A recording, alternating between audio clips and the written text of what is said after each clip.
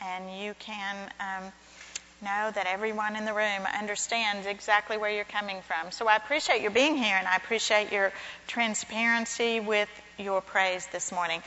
I'm going to ask Ken Miller if they'd cry at Mighty Men. Do you think? Do you think? I don't know. I don't know that happens.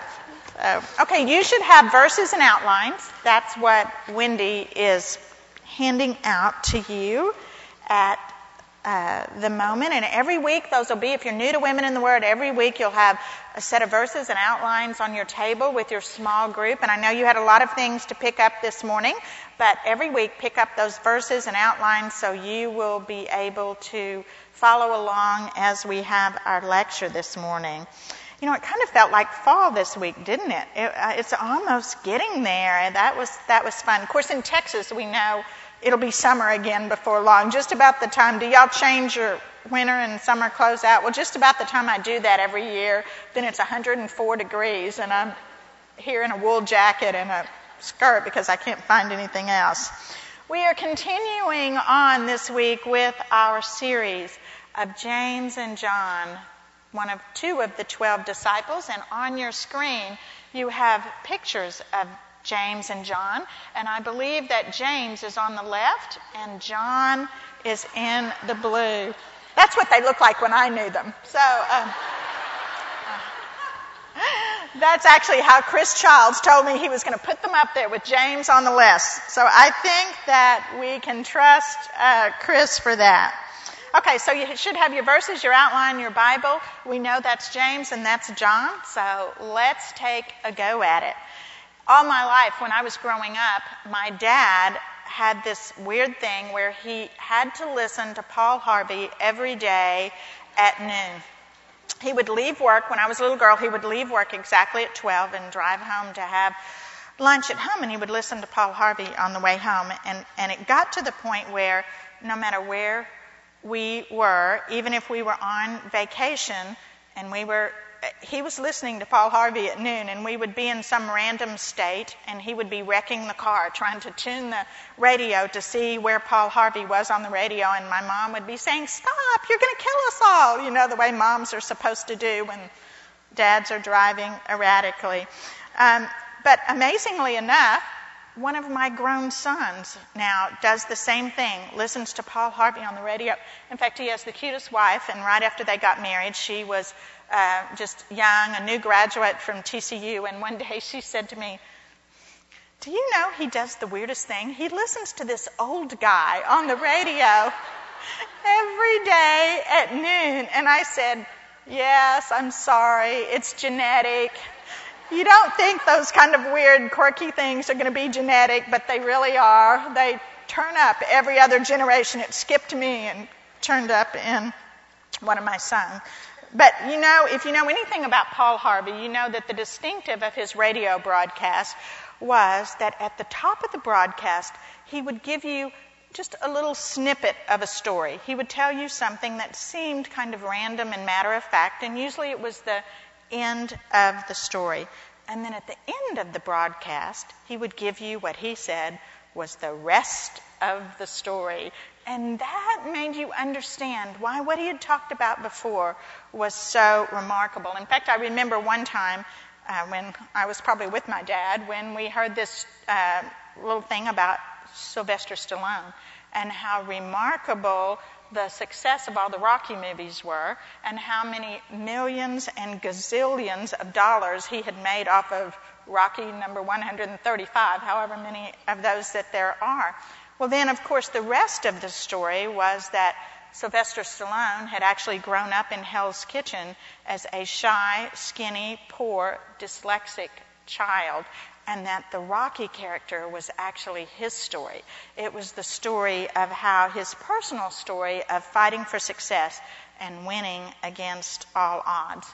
And this morning, I want to start out with the end of the story as we talk about the apostles and brothers, James and John, because I think it makes the rest of the story, as we're going to look at their life and their walk with Jesus, all that more amazing. Now, this James that we're talking about this morning, I want to clarify the fact that he is not to be confused with the half-brother of Jesus, who's also named James, who wrote the New Testament book by the name of James. That is not the James we're talking about this morning. It's also not the other apostle James. Yes, that we have another apostle named James, and he is called James the Less, or James the son of Alphaeus, or James the Younger. And we're going to be talking about him on down the line. Our James is the older brother of John, and he is chosen for a heart-wrenching distinction among all the apostles. And that is the distinction of being the very first of the apostles to follow Jesus, not only in life, but also in death. Because James was the first apostle to be executed for his faith in Christ. His faith in the resurrected Christ and his work in the first century church actually are not well chronicled in the New Testament. We don't see James anywhere except in Acts, where we see his death.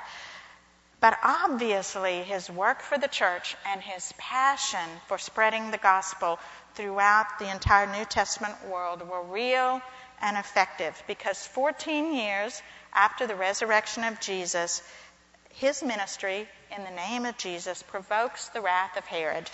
And James is arrested along with some other people that are identified with the church. But James alone, out of all the apostles, is beheaded. Acts 12, 1 and 2, on your verse sheet, says, "It was about this time that Herod arrested some who belonged to the church, intending to persecute them. He had James, the brother of John, put to death with the sword."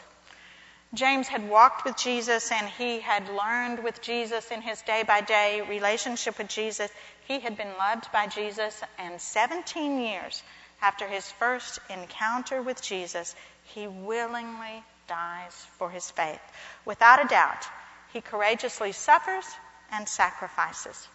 Now, in contrast to James, John, his brother, that we're also going to talk about today, his younger brother, survived possibly the longest of all the apostles. In fact, remarkably, he may have been the last living, surviving witness to the life, death, resurrection, and ascension of Jesus Christ when he died. Can you imagine what that must have been like, the last person on the earth to have actually talked and walked with Jesus?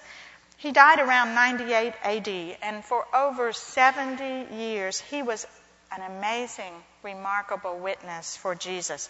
He was not only an amazing witness in the length of days that he preached Christ, but also in the superlative way that he made sure the truth was known. He wrote more of the New Testament than anyone else except Paul. He wrote the Gospel of John that we're going to look at several places today. He wrote the letters of 1st, 2nd, and 3rd John. And of course, it was this Apostle John that wrote the Revelation. For over 70 years after he met Christ and was loved by Christ, John survived against amazing odds and through incredible persecutions to tell the world about Jesus. Even after watching his own brother, his older brother that he had first met Jesus with, be beheaded for his faith. Can you imagine how hard that must have been for all the apostles, but particularly for his very own brother to observe that? Even after that, John never wavered. He never stopped teaching. He never stopped proclaiming that Jesus was the Messiah. So these brothers, the Apostle James and John, were actually the bookends on the length of days that the apostles ministered and served Christ on the earth. James served for 14 years, the shortest amount of time, before going home to be with his Lord and Savior for eternity. And John served for over 70 years before dying a natural death at a very old age and going to be with Jesus. Both were remarkable in their lives. They were remarkable in their ministries and remarkable in their deaths. And on your outline, you have James and John cross the finish line of their lives with amazing faith. But that, ladies, is how they finished. It's not how they started out. So let's take a look at the rest of the story and discover how our fearless and faithful apostles John and James overcame persecution and eventually death for their Lord. Now, Deb told us last week, if you were here for our opening lecture, you heard our teacher, Deb Haygood, talk about the fact that one of the common threads that bound all of the disciples together was that they were all seeking the truth. And that is where we first see James and John as we encounter them in the Scriptures. Our first glimpse of them is together as they are fishing with their father Zebedee, and Jesus, walking along the shore of the Sea of Galilee, calls out to them. And I've put these Scriptures in Mark on your verse sheet, Mark 1, verses 16 through 20. As Jesus walked beside the Sea of Galilee, he saw Simon and his brother Andrew casting a net into the lake, for they were fishermen. "Come, follow me," Jesus said, "and I will make you fishers of men." At once they left their nets and followed him. When he had gone a little further, he saw James, son of Zebedee, and his brother John in a boat preparing their nets. Without delay he called them, and they left their father Zebedee in the boat with the hired men and followed him. So we see right off the bat that James and John are not only brothers, but they're also businessmen who fish for a living, along with their father, who's named Zebedee, and their partners, Simon and Andrew. And they appear to be relatively well off, because not only do they have business partners, but they also have hired help, which was unusual in their day and age.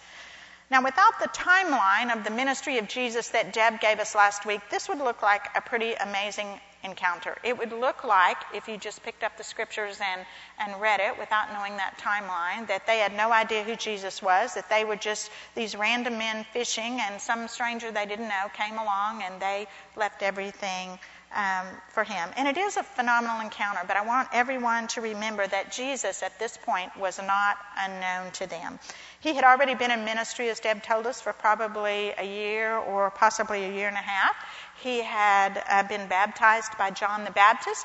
He'd gone and been tempted by Satan in the wilderness, and he had come back and been ministering and being involved around the area of Galilee. The Zebedee brothers had been watching his ministry during that time. And more than likely, they had been talking among themselves and with their business partners, Simon and Andrew, and the other acquaintances that they knew. They had been talking about Jesus. I can imagine their conversations. They had to be saying, is he the Messiah? Is he really the one that we have been waiting for? Last week when Deb talked about Andrew, we read in the Gospel of John that Andrew and John were actually disciples of John the Baptist and spent time with Jesus as John's disciples. Turn with me in your Bibles to the first chapter of John, verse 35. We're going to read that again this week and refresh our memories.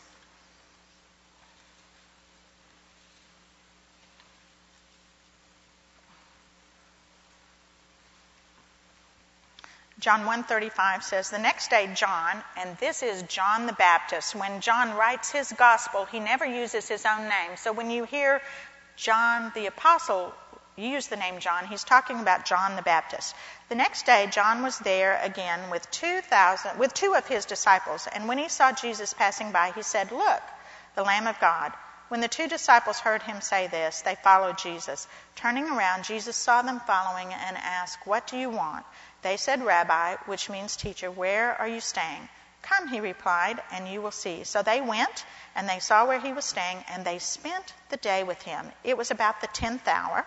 Andrew, Simon Peter's brother, was one of the two who heard what John had said and who followed Jesus. The first thing Andrew did was to find his brother Simon and tell him, 'We have found the Messiah.'"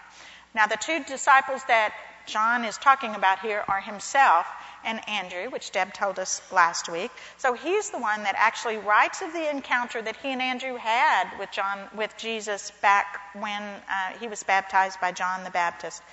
Now, James isn't mentioned here in this passage, but we have to believe that because he's so closely connected to the other three, he's in business with Simon and Andrew, and he is John's brother, that there's no doubt that if the three of them had an encounter of this magnitude with Jesus, they would have gone straight back to James and said, "Oh my gosh, we have found who we've been looking for. We have found the Messiah." We also have to remember that James and John were Jews who had all of their lives heard that one day the Messiah would come, and they have been looking for him. When John the Baptist began to preach repentance, they were there. John was one of his disciples. They were there. They were listening. They were taking John the Baptist's message to heart, and they were seeking the truth. When John the Baptist tells John the disciple, Jesus is the Lamb of God, we see that he doesn't just shrug and say, so, no big deal. He takes note of that, and he follows him, and he spends the day with him. And then he goes back and no doubt shares his conversation. I wonder what they talked about during that day. But he shares that conversation with James. So here in Mark, which we read a few minutes earlier, when Jesus appears on the Sea of Galilee, and he says to our brothers, James and John, come follow me, we can know that James and John, on some level, have already realized that their hearts had an emptiness, a hole in it that nothing else in their life up to this time has filled. It was an emptiness that had led them to listen to John the Baptist in the first place. And it was that emptiness that had caused them to long for the Messiah that they had always heard about. Now, they're grown men, and we've already read that they have businesses and they have families. Their fishing business had fed their families, and it probably gave them a name in the community. They were probably well established in the community. And their attention to the priests at the temple, because they were upstanding Jewish men, they obviously were involved in the temple and whatever the Jewish rituals that they had to take a part in, they probably did all that. But neither of these, not their family, neither their business, nor their religion, filled the hole in their hearts that they knew was there. You know, it's the same problem that we face today. 2,000 years later, all of us in this room has much in our lives. We have families, we have jobs, we have our routine of getting up, and we probably have a place in this sanctuary or another sanctuary that we sit every Sunday morning. But at the end of the day, none of it fills the hole in our heart that is actually shaped exactly like the Savior, that's shaped exactly like Jesus. And when James and John drop their nets by the Sea of Galilee and walk away from their boats and walk away from their father, it's because they've been doing all the right things for years. They've been working and raising kids, having friends, going to the synagogue, going to the temple, but never have their hearts been jolted and moved as they were that day when Jesus came by and said, come follow me. When I was in nursing school 100 years ago, it seems like now, one of the first major procedures I ever scrubbed in the OR was an open heart surgery. Now, all I wanted was a simple appendectomy, but I got an open heart surgery, and 35 plus years ago, open heart surgery was still a major deal. It's not like today where you kind of drive through and they work on your heart and you go home the next afternoon. But back then, it was a major deal, and they actually opened up the patient's chest. They literally stopped the heart muscle. They maintained the blood pumping on what was called a heart and lung machine. And then there was a surgeon that would work on that stopped still heart, and he would repair a hole or a leaky valve or whatever it was, whatever damage was on the heart, he would repair it. And then there would come a moment in the surgery where they would take those two paddles and they would literally place it on that heart, and just like on TV, they would yell clear and everyone would jump back, and then they would give a jolt of electricity to that heart. And it was a very tense moment in the room when you waited to see, was that still heart going to take that jolt of electricity and come to life and begin beating? James and John had their hearts jolted that day by the Sea of Galilee when Jesus called out to them. Their hearts had been missing. Their hearts had been defective. It had been missing a piece, and he was the missing piece of their heart that they had been seeking. Now, when you remember James and John, we talked last week about putting a face on all these disciples so that you could remember them. When you remember James and John in the days to come, one of the things I want you to remember about them is that these were men that had it all. They had success, they had family, they had religion, but they recognized that their hearts had a hole that only the Messiah could fill. On your outline, James and John were men who realized they had a Jesus-shaped hole in their hearts. Revelation 3:20 on your verse sheet, and this is Jesus talking, and he says, "Here I am. I stand at the door and knock. If anyone hears my voice and opens the door, I will come in and eat with him and he with me." Jesus had come in to their empty hearts. Now, James and John were not only seekers of what their hearts were missing, of what was empty in their lives and longing for, but we see here in Mark 1 that we read on your sheet just a few moments ago that these are guys that are bold enough and headstrong enough to follow what their heart has been missing when they discover it. And you know that's not true of everyone. Sometimes we are timid and we don't go where our hearts would lead us, but that's not true with them. These are bold, headstrong guys. And we also see when we look back here at the text, the scriptures tell us that these are guys that were not idle. They weren't just sitting around saying, you know, if I have nothing to do and what my heart really needs comes along, I'll be able to follow it. These were guys that had a life. They were in the middle of a busy day. They were in the middle of something when Jesus appears on the shore of the Sea of Galilee. They were repairing their nets, which was important work. They were under the direction of their dad because it says Zebedee was there, and I'm pretty sure that if a dad's around and their sons, he's giving them orders and telling them what to do. They were alongside their employees. It wasn't in an arena where no one could see what was happening. And yet, they went to Jesus' side the second he called. And that tells me that our brothers, James and John, are not wimps. These are pretty courageous, bold, impetuous, and headstrong guys. I have grown sons. You've heard me talk about them many times. And over the years, since they've been grown, I've watched how hard it is for them to step out from under their dad's direction if he's around. Now, it's a little easier when his back's turned. They don't have quite as much trouble going a different direction when his back's turned. But if they're with their dad, they feel compelled because they want to please him and they want his approval to do it his way. So I think this was probably hard for James and John because their dad was there when they walked away.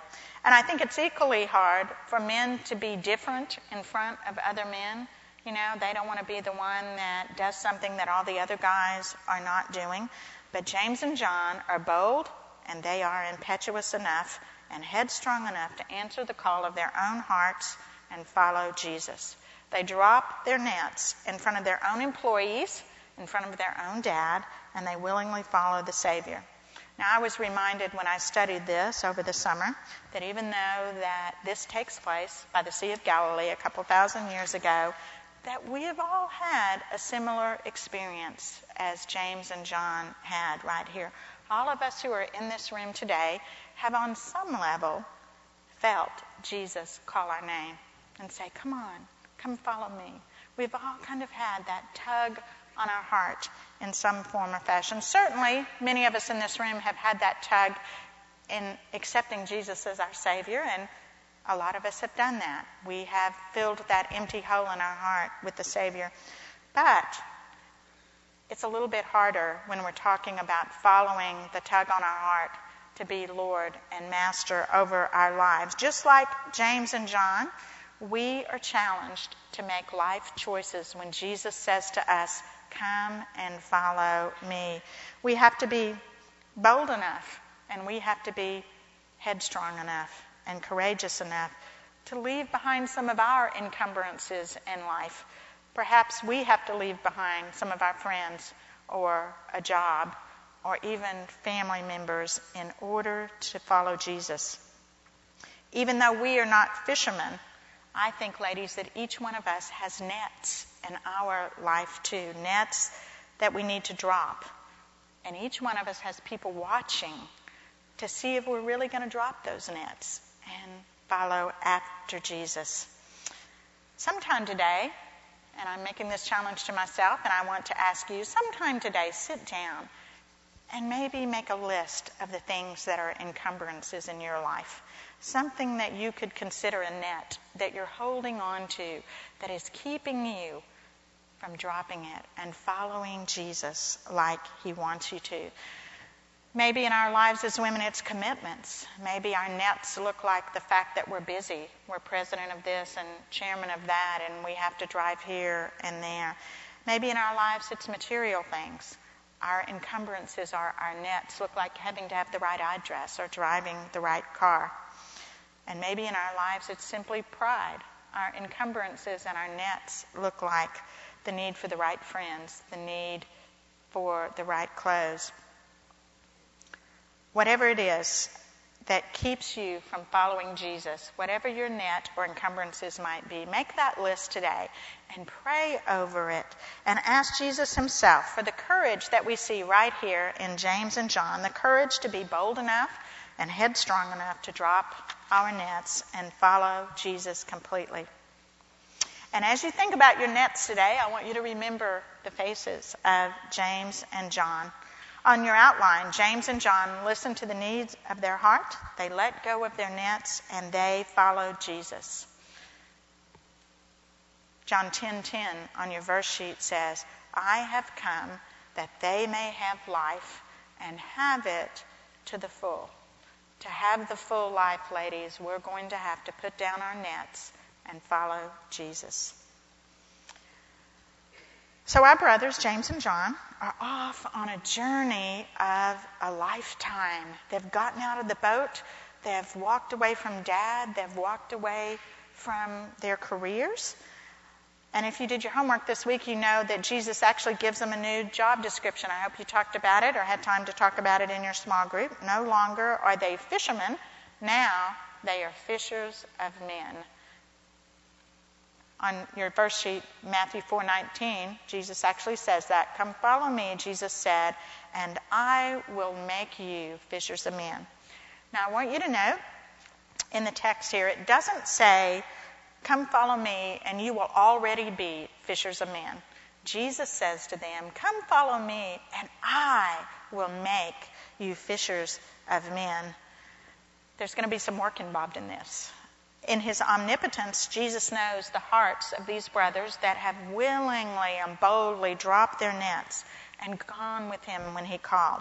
He knows exactly who they are. It's not a surprise to him. In fact, when he calls them to be his apostles, when he brings that circle in a little bit farther and he prays and he chooses the 12 to walk with him, when he calls out to them and designates those apostles in Mark 3:16 and 17, he even gives them a new name. He says, these are the 12 he appointed. Simon, to whom he gave the name Peter, James, son of Zebedee, and his brother John. To them he gave the name Boanerges, which means sons of thunder. I think Jesus called these brothers sons of thunder not only descriptively, letting us know that these are not shy, retiring, laid-back kind of guys, but I think he also gives them that name affectionately. He knows who they are. He knew who they were the minute he laid eyes on them. And he knows who they need to become in order to begin the church that's going to be his body. He knows how their boldness, how their thunder is going to spread the gospel. But he also knows the selfishness and the selfish ambition that goes along with being headstrong men are going to be chiseled away day by day by day in their relationship with him. In fact, in John 17, one of the last moments that Jesus is actually with his sons of thunder, he even prays for that process to occur after his death, after he's gone. He knows that their hearts are going to have to be continually changed. John 17:17 on your verse sheet, Jesus says, sanctify them by your truth. Your word is truth. And that word sanctification means the process of growing more like Christ every single day. Jesus knew that was going to be work on their part. Now, Deb told us last night, and I hope you took note of this, that last week, that Jesus did not have another plan to take salvation to the world, to spread the good news of the gospel. His plan for the gospel to be spread throughout the world so that it would come 2,000 years later to us, his plan for it to be lived and taught and multiplied in people's lives rested fully on the shoulders of the sons of thunder and the other 10 apostles. He didn't have a plan B. So it's going to be through his relationship with him that he is going to mold and make the sons of thunder into fishers of men. Now, all the men in my house are avid fishermen. I don't know how many of you out there are fisherwomen. For those of you that don't have fishermen at home or are not fisherwomen yourself, you may not know what an art fishing actually is, how much planning and preparation and practice it takes to be a good fisherman. And now, it's possible that you could go fishing once and have beginner's luck in fishing, but it really is something that you have to learn. And a couple of years ago, my sweet husband hired a fishing guide to take he and I out on a day-long fishing trip for speckled trout in the Laguna Madre. It wasn't a birthday present, thank goodness. It was just something he had in mind. It wasn't one of those, guess what, honey, you've got for your birthday, a fishing trip. But anyway, he had this guide to take us out to fish for speckled trout. And I caught, with that guide by my side all day long, I caught the most amazing speckled trout you have ever seen. I mean, record-breaking speckled trout. And I have the pictures to prove it. You don't have to take my word for it. And so the next day, after we had fished with this guide all day long and caught boatloads of amazing fish, my husband and I took our little bitty boat out and we went back to the very same spots with the same bait and the same, and guess what we caught? Nothing. We caught nothing the next day. One day had not made us fishers of trout. Without the guide, we were totally lost. And the same is true with James and with John. One day, and as we're going to see, even 1 year with Jesus does not turn James and John instantly from sons of thunder into fishers of men. On your outline, James and John let their day-by-day relationship with Jesus change them. And that's really what we see in the Scriptures. For James and John, life change is a marathon, not a sprint. And it involves their willingness to be with Jesus day by day, to not say, I'm out of here, this is hard, to not say, I really have other things I need to do in my life. They were willing to be with Jesus day by day and let that process change them. And we have a great example of their need for change in Luke chapter 9. When Jesus is not received with open arms by the Samaritans, we're going to read that in just a few moments, it's on your verse sheet. But Jesus is traveling, he wants to send them ahead to make arrangements for him to stay in this town in Samaria, and the Samaritans don't want Jesus there. And so when they're not received with open arms, James and John show us their sons of thunder personalities and reveal their vengeful, prideful selves. Luke 9 on your sheet says, when the disciples, James and John, saw this, they asked, Lord, do you want us to call fire down from heaven and destroy them? But Jesus turned and rebuked them, and they went to another village. Now, I thought this was very interesting in the life of James and John. When Jesus is snubbed, these guys break out the big guns. Now, I would have probably said, I am never speaking to those Samaritans again after this, or we are never coming back this way again. We're taking that other highway. We're not going to stay with the Samaritans. But they simply go straight to, we've got the power, let's incinerate them. But as you see here, judgment belongs to God. It does not belong to the sons of thunder. And you have to take note of who receives the rebuke here. It's not the Samaritans that rejected Jesus. He never even mentions that. But he turns to them and looks at them and rebukes them. And in verse 56, we see how they respond to it. It says simply, and they went to another village.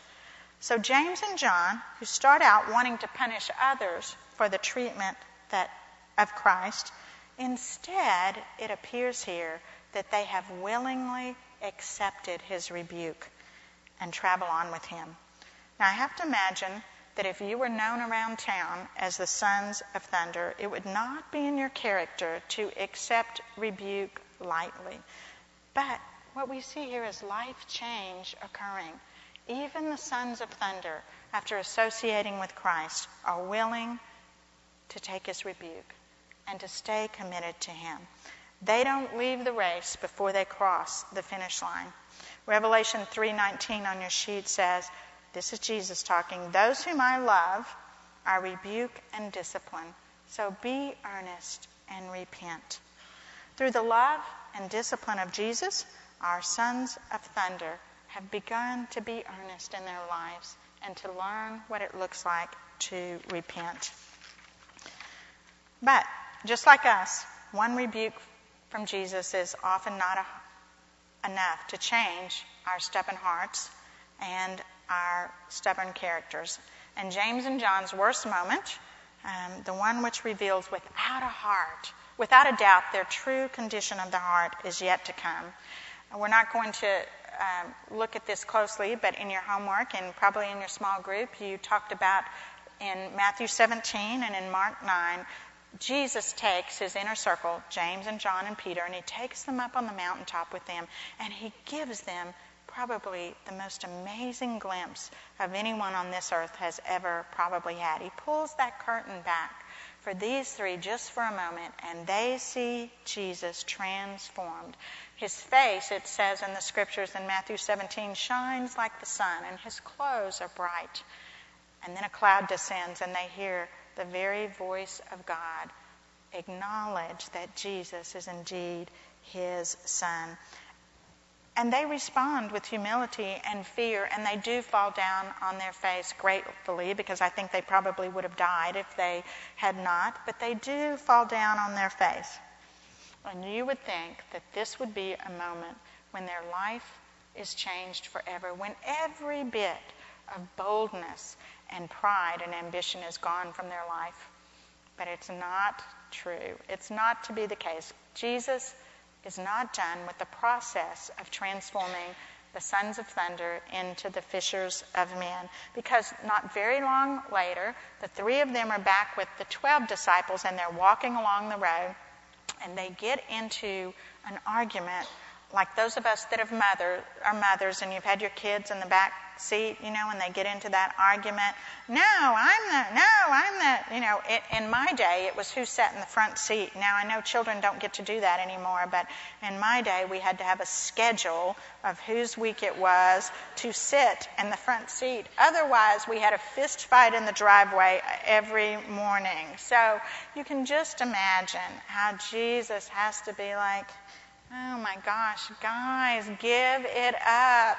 But he doesn't. Mark 9, 33 through 34 on your sheet tells us about that time. They came to Capernaum. When he was in the house, he asked them, what were you arguing about on the road? But they kept quiet, because on the road they had argued about who was the greatest. You just can't believe it, can you? But they did.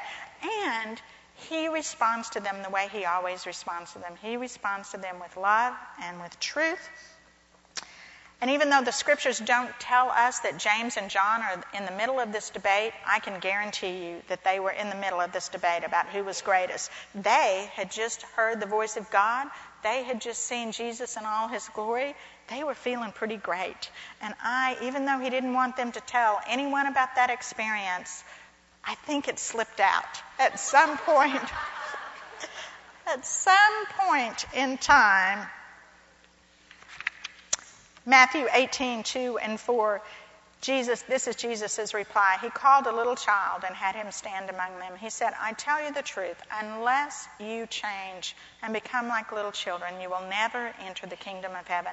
Therefore, whoever humbles himself like this child is the greatest in the kingdom.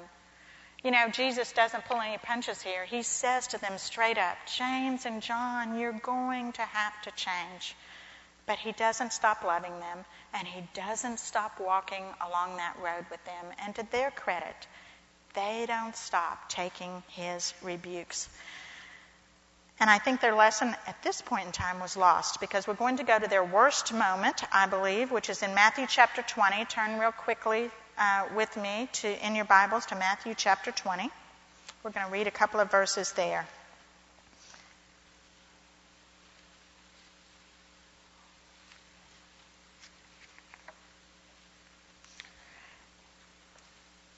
Then the mother of Zebedee's sons came to Jesus with her sons, kneeling down, asked him a favor. What is it that you want? He asked. She said, grant that one of these two sons of mine may sit at your right and the other on your left in your kingdom. You don't know what you are asking, Jesus said to them. Can you drink the cup I'm going to drink? We can, they answered. Jesus said to them, you will indeed drink from my cup. But to sit at my right or my left is not for me to grant. These places belong to those for whom they have been prepared by my Father.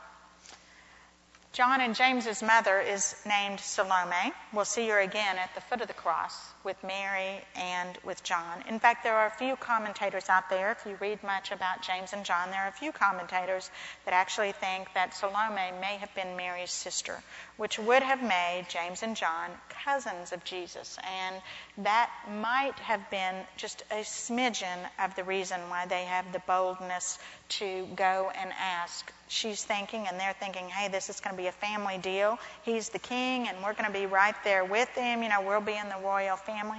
There were other commentators that didn't mention this, so I don't know that we can ever have any assurance that there was actually a family relationship here. We have the same account in Mark 10 where James and John themselves go to Jesus, and it's the same incident. She was a part of it. One of them writes that she actually is the one speaking. Another one writes that they were the ones speaking. But it is the same incident, even though the accounts differ. And I think this gives us pretty good insight into the family. Salome, their mother, perhaps even more than most mothers, although I think we're all guilty of it at any point in time, she had ambitions for her dear, precious boys. And when asked by them to go to Jesus, she was more than willing to participate. Ambitious apples don't fall very far from the tree, do they? I think that their ambition had been fostered probably in their family, and it had been encouraged, and she herself has her own ambitions to deal with. But Jesus is remarkable here. Instead of being frustrated once again with James and John, which would have been more than justified, again and again and again, he answers their inappropriate request with the appropriateness of truth and love. They think they're asking for power and position and affluence. Jesus knows without a doubt what they're really asking for is suffering. The same suffering that he's going to be facing shortly. And he knows that they still, even at this late date, even as he's on the road to Jerusalem and headed to the cross, they still have it backwards. The highest positions in the kingdom are never reserved for those. The highest positions in the kingdom are reserved for those who are the most humble, not the most ambitious. And what Jesus really wants for James and John, and we're going to see that happen, is for his sons of thunder, is that they would want to be worthy of such a position in the kingdom, not simply that they would want the position.